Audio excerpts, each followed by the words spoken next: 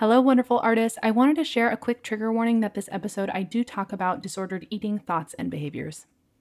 If this episode's not for you, go ahead and skip it, and I'll catch you next week. Hey, welcome to The Abundant Artist, a podcast for creatives looking to create more abundance in their lives, more happiness, more results, more money. I'm Whitney Euland. I'm an actor, writer, and certified life coach, and I'm going to show you exactly how to start feeling better and how to go after your creative ambitions. Hello, wonderful artists. I hope that you are having an amazing day whenever you're listening to this. So the title of this episode is Non-Scale Victories. And if you haven't listened to my last episode about being guided, I would really urge you to listen to that one first, because in this episode, I'm talking about my journey working with a quote unquote weight loss coach. And the reason that I want you to listen to my last episode is because I gave a lot of information about why I chose to do that and my decision behind doing that basically, and what a little bit of my experience was. And the reason that I think that that's really important is because I really am not an advocate for necessarily losing weight. It was a personal decision that I made because I was having a lot of health issues, and ultimately my weight was fluctuating because I really was not in tune with my body whatsoever. And I think a lot of that is because I was closeted for a long time. I had just really completely just shut off myself from my body. And so I was completely just unaware of when I was hungry and when I wasn't. And so working with this coach ultimately was what I decided to do. And it was like a large decision to do that. And the reason I'm saying this is because I don't want to be a proponent of diet culture. I don't think that weight loss is right for everyone. I think that it's a very personal choice that you should make by being guided by your own tuition and also by talking to health professionals. So all this to say, I'm not necessarily saying that losing weight is the right thing for everyone. It was the right decision for me.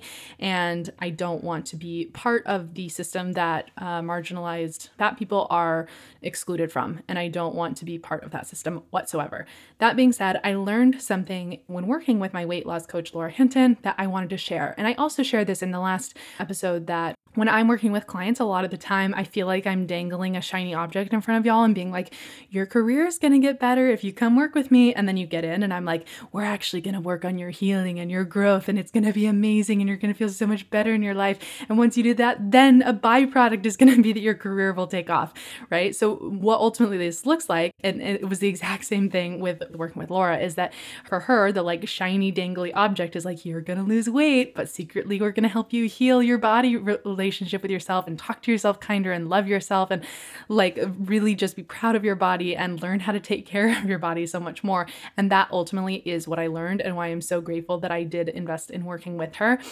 But one of the concepts that she taught me that I really loved is to focus on what she calls the non-scale victories. So again, when people come to her, and I don't know, actually, I have no idea how I fall in relation to her, like if I'm like a typical client for her, because obviously even wanting to lose weight, or like having that desire, I am a thin person and have a lot of privilege from that I obviously understand that not everyone has. So I don't know how common it is to have people who are already thin working with her, but one of the things that we really focused on was this idea of non-scale victories. So one of the things that she, we talked about, and I had a lot of shame about coming to her and just being like, I don't feel like I should want to lose weight, but I do. And like, I'm having all these other health issues and blah, blah, blah. And one of the things that we talked about is this idea that the scale victory, the number on the scale, is just a byproduct of the real work. And that's very similar to how I want you all to start thinking about your careers and creating results in your careers. So the way that I like to think about it, and I probably totally stole from her. I don't fully remember, but I don't want to necessarily give her credit in case she's like, this is a stupid idea. I like to think about it in terms of like, if the results that you're creating are a pie, then a piece, just one slice of the pie is the scale victories. Okay, so just one of the pieces of results is going to be the number on the scale going down. But you still have the whole friggin' pie of other things to be celebrating. And those things include the way that you're talking to yourself, the way that you're showing up. Are you eating when you're hungry? Are you like not depriving yourself? Are you being kind to yourself? Like all of these things, the way that you're showing up are these internal shifts and what she calls the non-scale victories. And those are so much bigger. They take up such a larger percentage of the pie than just the scale victories, right? And so the biggest part of this work was focusing on the non-scale victories and letting go of what the scale was saying. And she was like, look, when you're doing all of these things, the scale is going to move if it's supposed to move, right? Like if your body's at a set point, then it will just stay, but it will probably move if, like in my case, I was overeating when I was emotional, or just not listening to my body when I was hungry, and all these things. And so for me, it was like the scale would go down when I did all these other like non-scale. When I was focused on my behaviors and the way that I was treating myself and the way that I was showing up, the scale would drop as a natural byproduct. And that's the exact same thing that I want y'all to start focusing on your careers. When we get too focused on the scale, then that's when you start to sabotage. And I'm going to use these words interchangeably. Again, like I'm not saying that everyone like the reason probably a large portion of my desire to lose weight was that like toxic beauty standard and all of that. And that was really what we were healing. But I think the same thing happens in our career. We're only looking at the quote unquote scale victories. So did we get a callback? Did we get a booking? Did we get an agent? Whatever. And if we don't have enough of those quote unquote scale victories, then we start to think that something has gone wrong. And then we just like blow everything up and we stop taking action. We stop like doing all the things that are actually working really well for us. And when you can instead focus on the non-scale victories. So in your career, this would look like, how are you talking to yourself about your career? Are you consistently taking action? Do you believe in your results? Are you working on your thoughts? Are you honoring your relationship to your career? I love to think about my career as this like mystical like entity that is like this.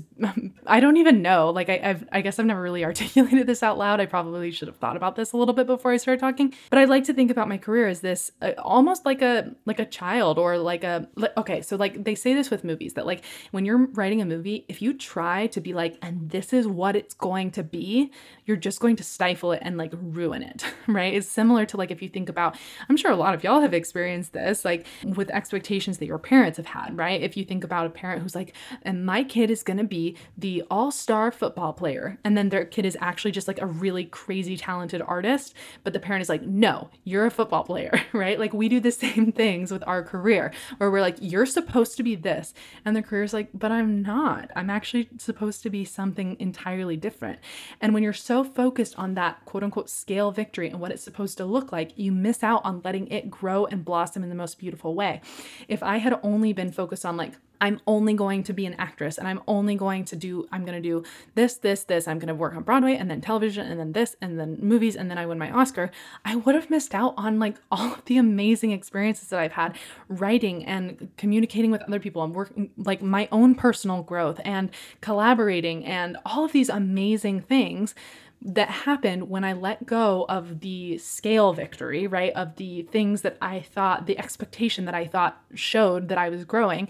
And instead, when you can focus on the things that are the non-scale, or those like invisible markers of your success, that's when you continue to stay motivated. So one of the ways you're going to know this is if you feel like your career is constantly a roller coaster, and or a roller coaster that's just like consistently going down, right? But like if you're one of those people, if you're in the place where you're having an amazing day when you get an email with an audition and a terrible day when you don't book the role, that means that you are spending too much of your energy focused on the scale victories. And it's just going to make you miserable, and it's going to make you self-sabotage, and it's also going to force your career to be something that it doesn't actually want to be. So as you focus on the non-scale victories, how are you showing up? What's your relationship like with this mythical like creature that is your career? What is it like? How are you showing up to it? Like, are you being consistent? Are you loving it even when you feel like it's being a snotty teenager that isn't loving you back? Like all of those things are the things that are worth celebrating. And I also just want to offer that like the best byproduct of this, and like the most amazing thing for this, and again, I'm just going to tell you right now, I will not turn this podcast into a pregnancy or motherhood podcast, I promise. But that's just like obviously on my mind a lot this week as I'm like pre-recording for the next month ahead of me. But I was thinking about when I was working with Laura, and we'd been really working on focusing on these non-scale victories, and over time, I felt like I was slowly letting go of being so attached to the scale and being so attached to the number, which was a really fucking amazing thing when I found out that I was pregnant, or before that, because the like 5 or 6 weeks before I found out that I was pregnant, the scale was not moving at all. And yet I wasn't getting down on myself. And I was like, it's so interesting. Like I had no idea I was pregnant. And I was like, it's super interesting. I'm like more tired than normal. I'm more hungry than normal. I'm craving different things than normal. Like I'm craving a lot more fruit than I normally am or whatever. And then I was like, but I'm showing up really kindly to my body. The number on the scale hasn't moved one single inch.